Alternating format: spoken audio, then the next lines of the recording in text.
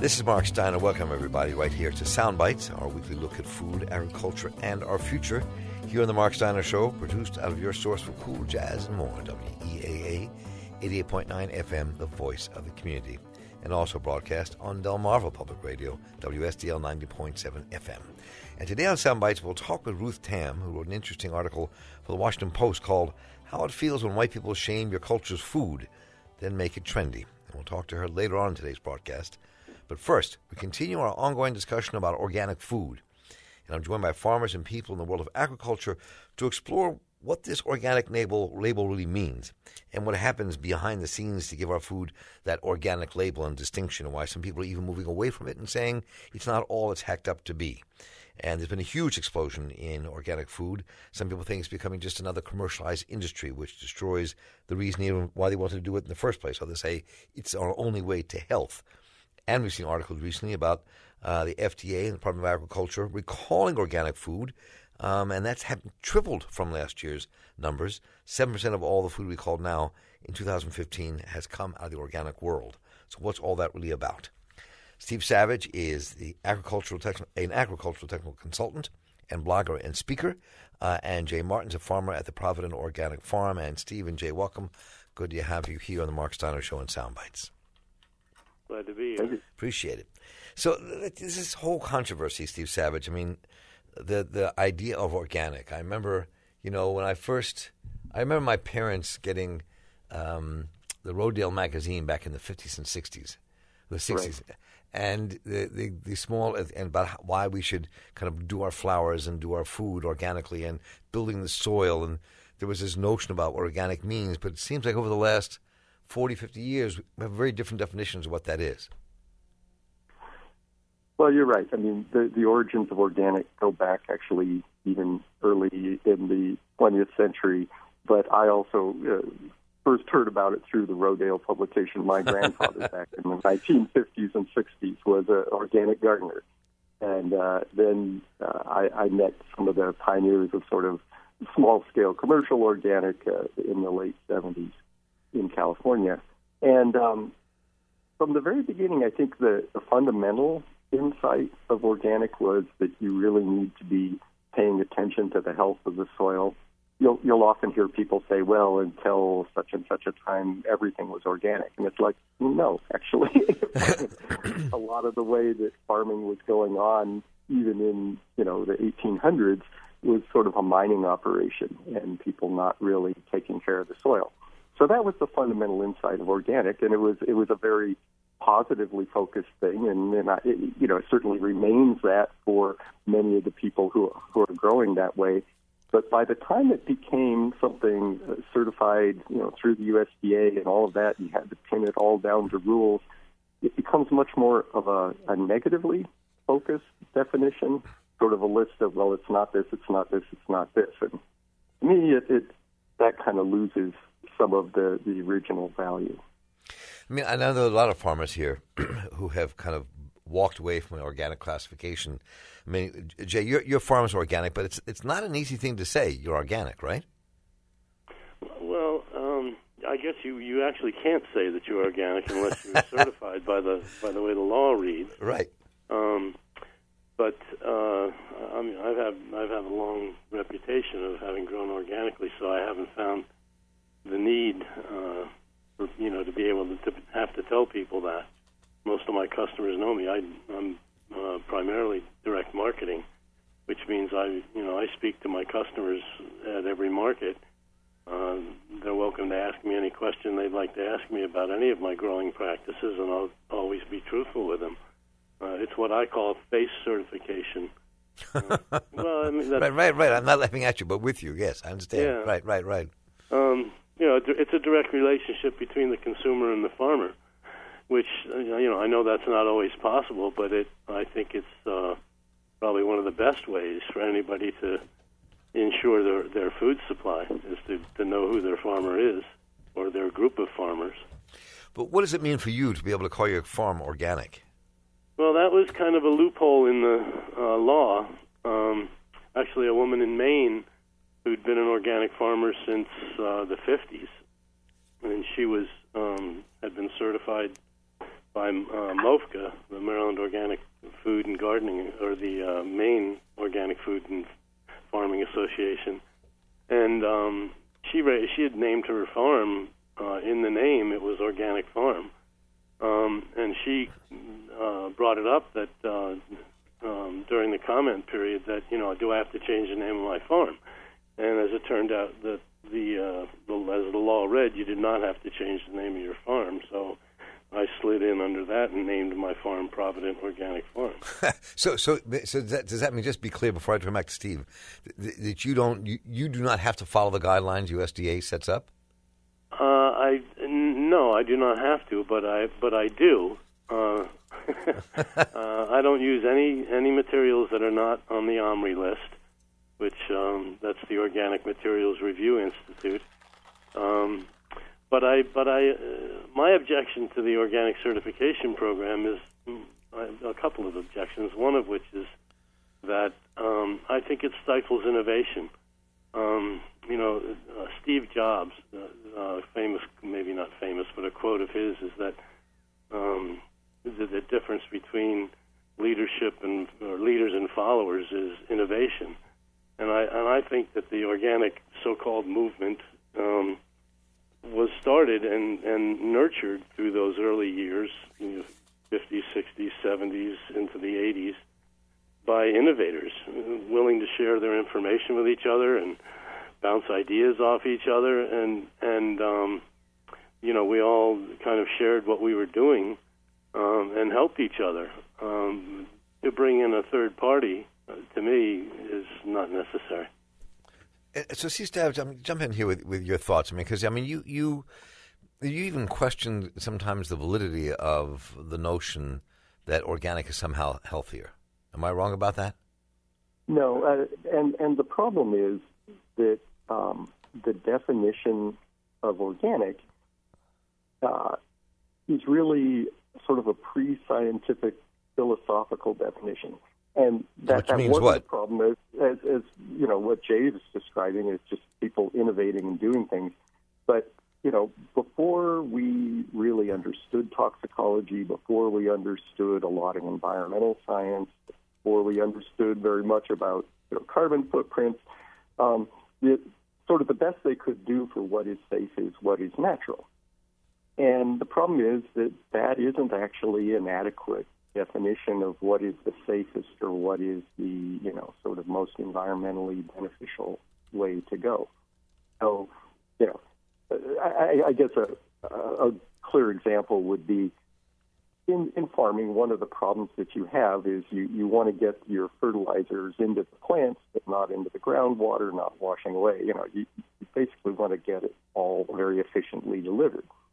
Well, in the age of drip irrigation and the ability to sort of spoon feed the nutrients in through the irrigation water, probably far and away the most efficient way to deliver just the nutrients you need is that.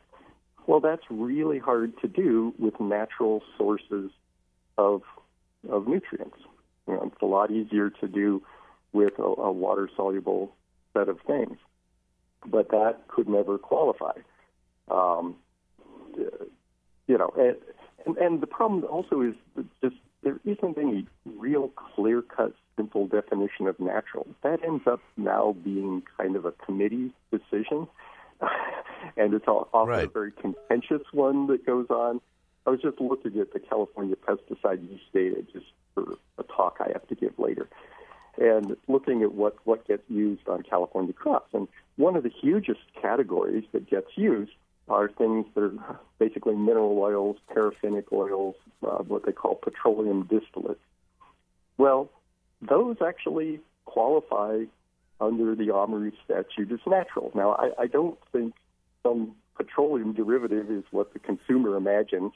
And the truth is, it's a perfectly safe sort of thing. But you know what I'm saying? I mean, what's natural? That's not a precise term, and it's definitely not the easiest way to understand what's safe. Some of the nastiest chemicals known in the world are natural chemicals. So, and when you hear, Jay, I mean, this is, I think, why it's important to kind of wrestle with these things. I mean, because we do get confused when we hear natural or organic, what those things really mean. As you said earlier, part of the reason people buy your vegetables and buy the things you grow and produce is because of you, because of the handshake, because they know you, because they trust you. That's true. Another one of my objections with organic certification, I think, is what Steve is talking about, is that I thought that when the USDA took it over, it would set the stage for corporate entry into the marketplace, and that my sense there was that there would be a lot of efforts made to dilute the standards, and I think anybody would agree that we've seen that happening in the last, say, I think 15 years since USDA took it over. And also the standards set, they establish a floor, meaning that you can't do any worse than this. And that floor is heading for the basement, in my opinion. I would rather work toward the ceiling, soil building, improving the soil conditions. I use drip irrigation, but I don't run any materials through it. My goal is to prepare the soil pre-planting and for whatever crop it's going to be in that bed or in that area, and prepare that soil to carry that crop through. It doesn't always work. There's times I've had to sort of rescue a crop with foliar feeding or side dressing with a fertilizer, but most of the time I've been fortunate enough to be able to provide for the crop in pre-planting. And I think that's what Steve is talking about. Rescuing, or I call that rescuing, when you have to run something through a drip system or overhead with foliar feeding or something. To me, that's having to rescue a crop. So when somebody goes to the store and they go immediately to the organic aisle, I mean, every time I go to, whether it's a local grocery store here or a Wegmans or even if you go to Walmart or Whole Foods, wherever you go, and people kind of flock to the organic aisle of the organic vegetables and pull them off. So a couple questions here. So I'm curious, Steve, I'll go to you first, and Jay, just jump right in. So what's the difference between that organic carrot I'm picking up from California or wherever it's made, grown, I should say, and the ones I might buy from Jay's farm, someone else's farm who I know who lives down the road from me? Steve, you want to go with that one? Or? Well, I think one of the biggest differences would be that, Jay's going to have a crop for a certain window of the year, but he lives in a temperate climate, and, there's only certain times of the year when he's going to be able to produce. That's always been the reason that a lot of the stuff comes from places like Florida and California. We have the climates that allow you a more extended period of production, and that's kind of a nice thing for consumers because to have a bigger window on when you can be eating fresh fruits and vegetables, and plenty of information to say fresh fruits and vegetables. But I think the other thing is that if you're getting that carrot from California, 10 to 1 that comes either from Bolthouse Farms or from Grimway. And in both cases, they produce both organic and conventional. And they're simply, they would just say, we're meeting, customer demand. And the same companies grow both. And honestly, I would feel perfectly comfortable buying either of those. I mean, I'd love to buy, from somebody nearby like Jay, just because there are certain things that there's tremendous advantage to being able to let something get really fully mature before you pick it, and you can't always do that, with something that you're going to ship long distances. But that said, whether or not those are safe to eat, whether it's organic or not organic, is something based on EPA regulations of the pesticides. The EPA regulates the pesticides whether they're organic or conventional. And the USDA does extensive sampling of food within the chain and looking for residues, and they confirm over and over again that there are not dangerous residues. So, to me, the biggest advantage of buying from Jay is that he can get you really fresh, local and stuff, and I would agree there's tremendous face value there. But if you're going to feed your family a healthy diet and you want to feed fresh fruits and vegetables, they can come from other places at other times. Jay? I think all that is correct. I would say that the recent trend, what we're experiencing now, is people are leaning toward locally accessed food, so we see a rise in our sales in the farmers markets. More people coming and accessing locally produced food. They want to support their local farmers. And in addition, I think another growing trend in the organic sector is high tunnels, passive solar greenhouse systems, where we now can extend our seasons at least 3 weeks on both ends by growing in high tunnels. I mean, I can grow year-round in there.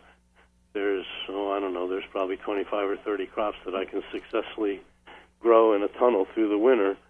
So, and I've been all three of the markets I've sold in the last years have been converted to year-round markets by my presence, and then other people who have said, well, I've got eggs too, and I can bake bread in the wintertime, and my cows don't stop producing milk all winter. So, so the local markets can, if they're supported, they can grow to satisfy a year-round market, at least in this area. And I don't know, Steve, if you ever read anything about Elliot Coleman. I mean, he's in Harborside, Maine, and he's going year-round up there, that's a pretty strong statement about the capacity to grow year-round. If it's and I supported. think that backs up to your idea that innovation is so important, and you're right. I mean, the innovations around protected culture of various types, or even vertical culture, or whatever. That's all fantastic, and that happens both for organic and non-organic. I think the one that to me is more disturbing, though, as a trend in organic, is that it's a lot harder to grow of certain row crops like wheat or corn or soybeans or something like that efficiently organic, and the supply in the U.S. and Canada has not been keeping up with demand for organic animal feed and certain organic ingredients. And the really disturbing, extremely non-local side of organic is in non-perishable ingredients, so in sort of organic processed foods, and some of that, and in feeds for animals for organic.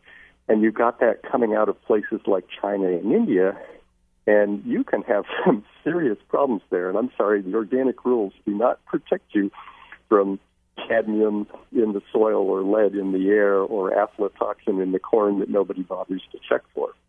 And, again, that's something that's completely foreign to today's kind of organic farming. So, I mean, part of that, I mean, there's a huge confusion in the minds of people about what we're eating and what all this really means. I think that's part of what's this part of our discussion around organic foods. And but there's also the argument, Jay, I mean, that organic foods are healthier, less pesticides. Now, we don't have anybody in the program who's definitely going to say yes to that, though many people do believe that and think that's true. And so how would you discuss that with your customers or with yourself? Well, I'm of a mind, and I think anybody would agree with this, that food has its highest nutritional value the instant that it's picked. Right. To me, it goes from ripen to rotting at that moment in time. The quicker you can get it to the consumer, the higher nutritional value it's going to have. That is the true value of food, is its nutritional value, not supply and demand. As far as I'm concerned, doesn't even come into play with the value of food. And I would say that because if for no other reason, because we're not using toxic chemicals, you would have to think that it would be healthier in the long run if we're not introducing toxins into our bodies, regardless of how it's grown. It may be a conventional product might be as high in nutritional value as a organic product, but with no toxins involved in the organic growing, I think you'd have to say that it would be healthier.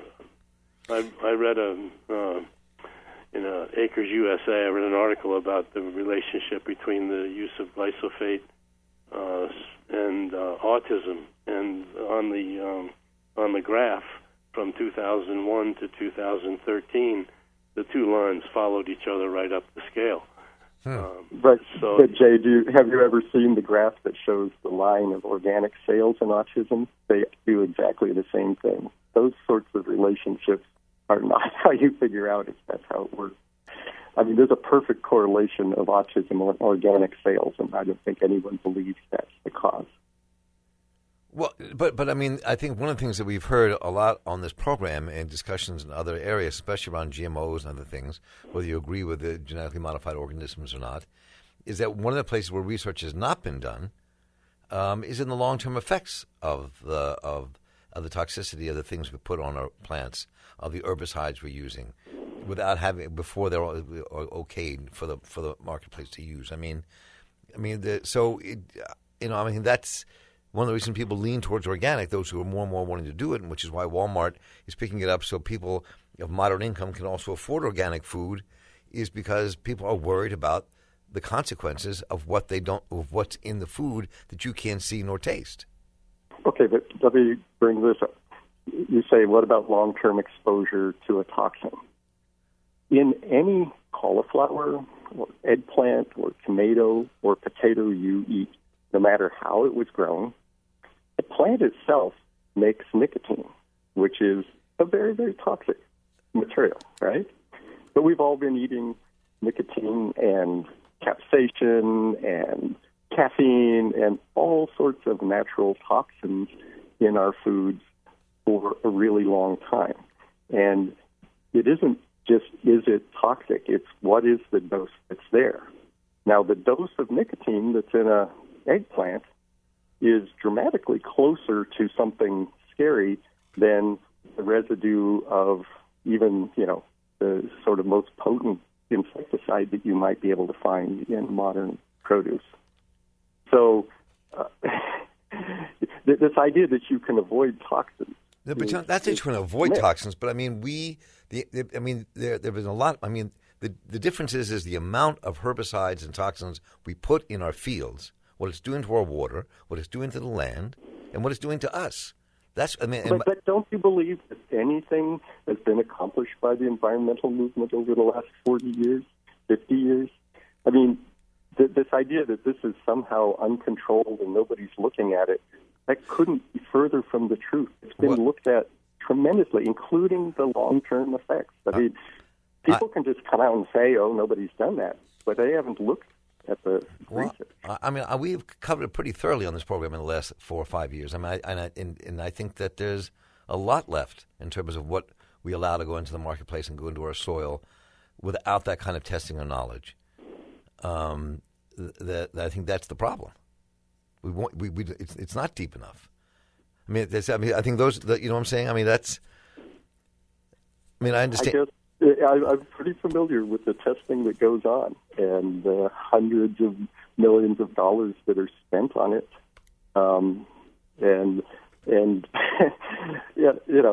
It's not like the EPA has not been out there doing its job for, ever since it was created. Jay, any thoughts on what we've just been? I'm sorry, I didn't mean to just go off into that for a moment, but let me bring you back. Well, I couldn't hear very well what Steve was saying. I'll make a few comments. I hope they're appropriate. Okay. Our bodies, I think, are capable of handling toxins that they recognize, but not toxins that have recently been introduced into into our bodies that they just don't know how to deal with. And I think there's an accumulation that happens in cases like that. I'm anything but scientific, but that's just what I would offer on that. Yeah, I mean, when I look at things like and I remember reading this an article, I think it was a while back in the New England Journal of Medicine about nicotine and things like potatoes and tomatoes and things like that clearly exists, but it's not the same thing as inhaling it, and that when you cook them, the water dissipates it, so it really isn't the same. So you can say it's there, but it doesn't have the same effect on our bodies as it would be if I was going to smoke a Camel or a Marlboro or anything else like that. Well, that's sort of what I'm saying. It is true, but actually, nicotine is toxic orally. I mean, but the study, and of course, the way we test this is, you feed it to rats. People would prefer if you did it to lawyers, but we do it to rats, and it doesn't take very much to kill the rat, and that's our model. And nicotine is also one of these things that can get through your skin and be toxic, and that's actually quite unusual. But again, it all depends on how much of it's there. The body has detoxification methods that are pretty robust. You have this system of monoamine oxidases in your liver, and there are just a lot of things that we have just because the world is kind of a toxic place. And, everything that's evolved to live off of particularly off of plants has got to be able to deal with toxins. So Jay, I'm when we talk about again this organic certification and how how you view what it means to grow healthy plants in healthy soil. Well, it's a stewardship thing, I think, Mark. I kind of feel like we don't really own anything while we're here. We're just renting it from the next generation or the generations that follow. And so, I guess part of my goal is to leave it better than I found it, and building the soil for whoever comes along and wants to till this farm that I've been working for 30 years. I think it's stewardship. And I think many people worry about the as we see the commercialization, for want of a better term, of the organic organic world. That changes the nature of what that food is because we're doing it again on this mass level. I mean that Steve, I don't know if that is something I've been reading more about, and I'm not sure where we're going to go with that. Yeah, I mean, I certainly would agree that there's sort of a difference in, somebody like Jay, somebody like my old friends in Davis that were kind of the beginning of organic. And in fact, the term my old friend uses, he calls it grade B organic. And so he actually has very mixed feelings about sort of this mainstreaming of organic. But then on the other hand, if it was only people like Jay, it would be a really, really small segment. It would be what? A really small segment, It's in terms to me, of what's possible. The mainstream, that it's gone mainstream in a way. I know it's probably utopian thinking that all of us could find a farmer, and then that farmer would grow for us. So sort of in the original CSA model that was introduced in this country back in the mid '80s. That was what that CSA model was, where everything the farm produced went to the subscribers of the CSA, and that's been morphed through many evolutions and changed into a lot of. You wouldn't recognize some of them as CSAs anymore, and I know that's probably utopian thinking, and I'm glad that it's going more mainstream. But at the same time, I'd like to see more of a commitment on the part of the large-scale producers or the corporate producers. I'd like to see more of a commitment than just, I think in many cases all it is input substitution. Rather than using chemical inputs, they're using organic inputs, but their head isn't any different than it was 2 years ago. Yeah, exactly. And also where we're getting many of our organic vegetables now from California, we're seeing what that's doing to the land in California, sucking up the aquifers, and how long can that last? Well, I wouldn't know I think how if long you that actually can last. could, I think if you could actually meet some of the people that we're talking about, you might. People are a lot easier to demonize if you've never met them. I don't think it's a question of demonization. I'm not demonizing anybody. I would never do that. But I'm just saying that the not, and I would never demonize the farmer, him or herself, because they're doing the work. I mean that's how they have to make the living. Whether it's a farmer having to grow chickens in the very conventional way because that's how they got to survive in this world. I mean that's real. So. No, but I mean just when it gets as large as it is, which is why you have to have the federal government kind of overseeing and saying what it or wasn't organic, as opposed to saying to Jay Martin, you've been doing this for years and you know what you're doing. You know what I'm saying? I mean, that's part of the problem. The complexity makes these rules that aren't necessarily real. In terms of how we define what organic is. Yeah. Well, what was interesting is that during I think it was in 1990 that Congress said, USDA, you figure out a national organic standard, and it wasn't until 2002 that they hammered it out.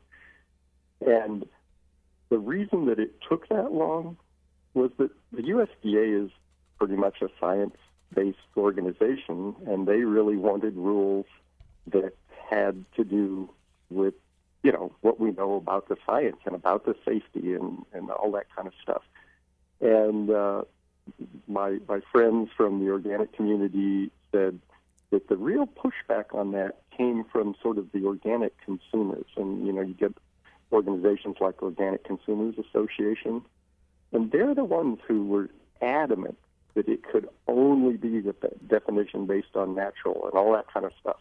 And so I think that sort of fanatic side of it came in more from the organic consumers than from the organic farmers. So, Jay, I'm curious how you like to see it, how you think it should be structured. The organic certification program? Yeah. Well, in the early years, we were certified by the Maryland Department of Agriculture in '91. That was the first year that they had the program, and that was a group of farmers certifying each other. And the certified naturally grown, which it does not fall under the organic certification program by the USDA, that was an outgrowth of kind of a rejection of the USDA handling the standards. And that was farmers certifying neighbor farmers. Now, I suppose there's probably plenty of room for that to get warped around, but just like anything. But right. I can see backyard bribes happening and things like that, I suppose. But I think we need to localize our food supply, localize our certification. To me, the smaller, I think it's a law of physics that the smaller the unit, the better it interacts with its environment. So I would like to see things done. I would be happy to be certified if it was a local group, say a Delmarva group that certified me here and other farmers on the shore. I would be happy to participate in that. The smaller the better. It's as simple as I can put it. So now I understand what you're saying. And so what if you were kind of speaking to other people about this in terms of what it would mean to be organic, I mean, how would you think of it being certified other than the way it's done now by the DOA, Department of Agriculture? Well, I think I just explained that. No, you didn't know. I'm just saying, because, I mean, one of the reasons that farmers like people like Joan Norman and the Normans, their One Straw Farm in Baltimore County, right. I mean, in Pennsylvania, why they backed away from the organic label was because they didn't think it was worth it, and it was onerous to meet those qualifications? Well, I think part of that is a marketing switch that Norman's made. They're very close friends of mine. Yeah, they're good people. Yeah, they're great people, and I've known them. I used to grow plants for Drew and Joan years and years ago. I've known them for at least 30 years, and I think they've gradually, over the last, I guess, maybe 10 or 12 years, have gotten away from wholesaling, and they pretty much do just a CSA now, I think. Yep. And so that's sort of in line with my base certification thing. People know Drew, know Joan, know that they'll maintain their standards of growing. I don't know how many shares they have. I think it's upwards of 1,500 families, or maybe 2,000, which is a huge CSA. But there's an element of trust and faith that exists in that relationship. So there's no need for a third party to establish that for anybody. It's established. It's a direct. Part of direct marketing is getting the middleman out. Well, we can do that in other areas too. We don't need a third party involved. If you can establish a relationship of trust and faith, then we don't need a third party involved. And I guess, and I think that in some ways, Steve Savage, this trust and faith can exist on a local level, regional level, but it can't exist on a national level. It's impossible. Well, it can. I don't know. It does take the third party in those cases. Yeah. Right. Go ahead, Steve. I'm sorry. Yeah. I would just say, the model of the CSA and then the complete local connection and all of that, that's a fantastic model. It's just not how you're going to feed, 300 million people in America. There are places where you could do that, but you're not going to do that for everything you eat. I mean, if you want to eat some tropical fruit, you're not going to be doing that. If you want really high-quality bread wheat, well, that wheat, it's kind of like wine. Wheat needs to be grown in the right environment to have the quality that you want for it. You really want that wheat coming out of North Dakota or Alberta or someplace like that. So,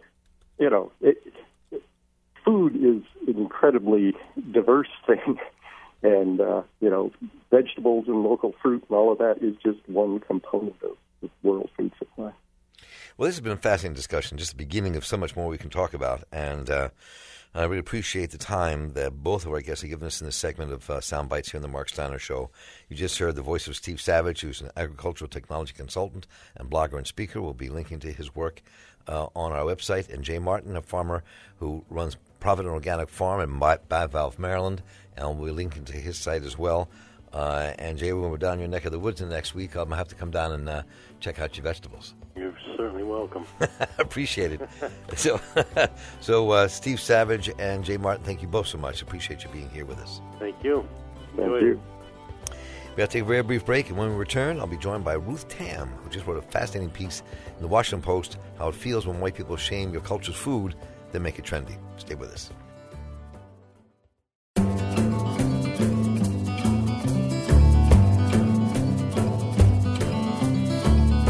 Welcome back, everybody. It's Mark Steiner right here on your Sound Bites program, our weekly look at food, agriculture, and our future here on the Mark Steiner Show.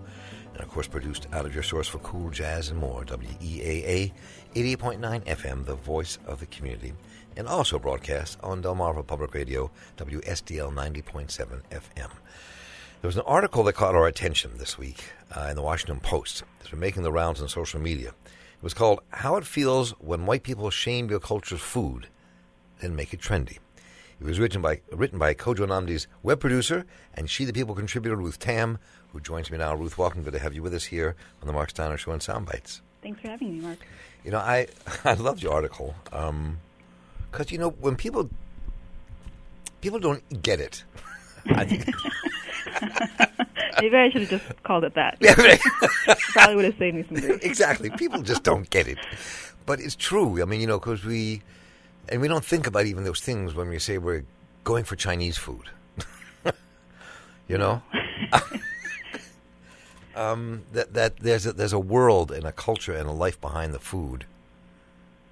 Yes, I think a lot of people forget the culture behind the food because Chinese food has been a part of American culture for a long time. But it's important to remember that it's Chinese American food and not the food that a lot of Chinese immigrants and descendants of Chinese immigrants make for themselves at home. So it's important to make that distinction and not to associate Chinese American food with a different culture and a different story. It has its own story, and I think all food and all cuisines that we seek out and pay for and want to have an experience with needs to be investigated, just because knowing those stories makes the experience of eating out a richer and fuller one. So when you start the story off, and if I mispronounce this, please correct me. I know you will. Is in Gao Lam? It's Ngao Lam. Ngao Lam? Yes. Ngao Lam. Okay, Ngao Lam. So you start talking about the Ngao Lam that your grandfather prepared, and your experiences feeling it, smelling it, but also your experiences of what happened when people came over, white people, your classmates. Mm-hmm. The dish is actually one that my father is well known for. Up until recently, I hadn't had it outside of my family's home. I had never had it cooked by anybody else before. So while I have many favorite foods of my father's, this is one that I associate just with him. And it's also one of the most pungent things that is, it just really attacks you when it's being made. And I want to put this out there. I don't really love the smell of boiling meat or cow's stomach either. It's not very appetizing. And when I was growing up, I didn't love the smell, and it's important to know that, I think for people to know that there are plenty of parts of Chinese cuisine and Chinese culture that I find difficult to reconcile with, but that's another story.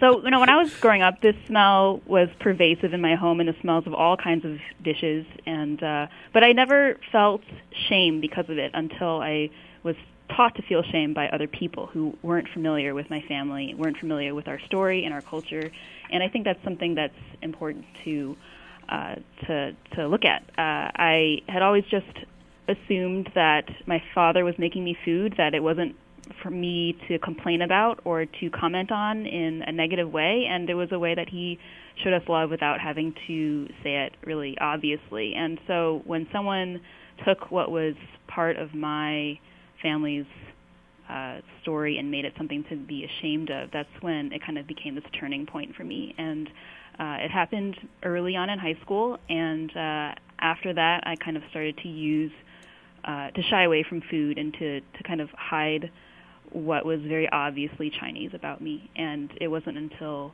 relatively recently that I became comfortable with trying Chinese food on my own again and cooking it on my own, because for so long it had been a source of shame. That's really interesting. I mean, I think that it almost sounds in some senses traumatic.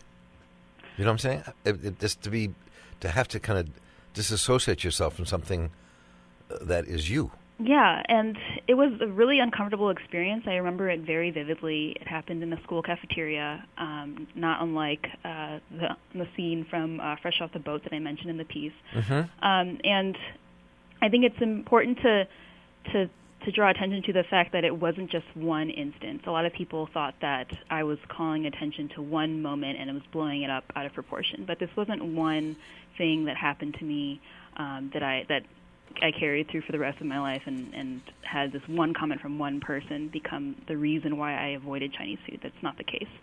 This is the kind of thing that happened in small ways throughout a lot of my adolescence, and after I wrote the piece I found out that a lot of people have had the same experience too, which is both comforting and very, very sad at the same time. And what's even more traumatic, I think, are the ways that I remember hiding my identity and the ways that I remember trying to obscure my identity. And that is much more upsetting to me than this actual moment, but it was kind of a turning point, I think, in my life.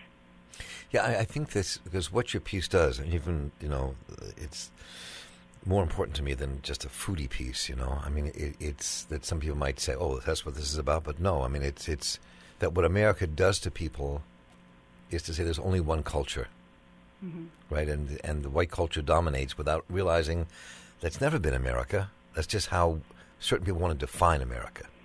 Yes, I think that there's a lot of there are a lot of dishes that are now considered normal and American when not too long ago they were the ethnic food, the immigrant food of their time. I think one of the best things about publishing such a polarizing piece like this is that I found out about so many other people's stories, and these are coming from people that you would consider Caucasian, but a couple generations ago they definitely weren't part of the majority, and they weren't considered American.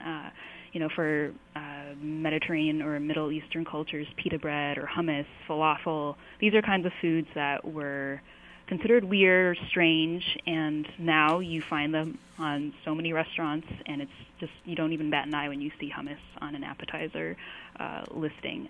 For Jewish culture, gefilte fish and lox and all these things that you see on, maybe you don't see gefilte fish on a menu, but, lox you certainly see on a brunch menu, and these are things that people were made fun of before. And it's important to know that what we consider to be mainstream American culture is an amalgamation of all these different things and all these different peoples and all these different stories. And I was just trying to present my own, but there's so many other threads to discover.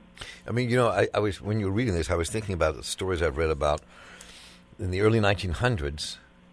The health departments of America attempted to ban pickles. Because these Jews and Europeans and Eastern Europeans can be making these pickles that they said caused disease, right? You weren't supposed to eat them; they were disgusting. I don't want to live in an America where there are no pickles.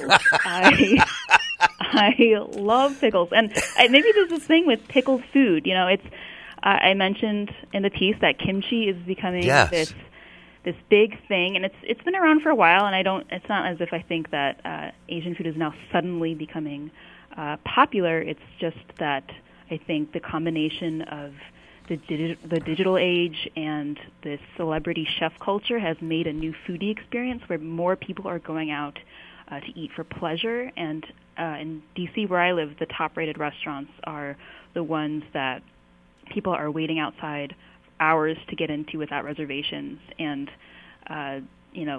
this kind of culture is feeding into putting this kind of food out there. Kimchi is an example of one of those things. And for pickles, I guess that was maybe one of the first things, the first pickled items that people turned their nose at that. But you see kimchi in little ways and in big ways all across these fancy restaurant menus, and it's really amazing.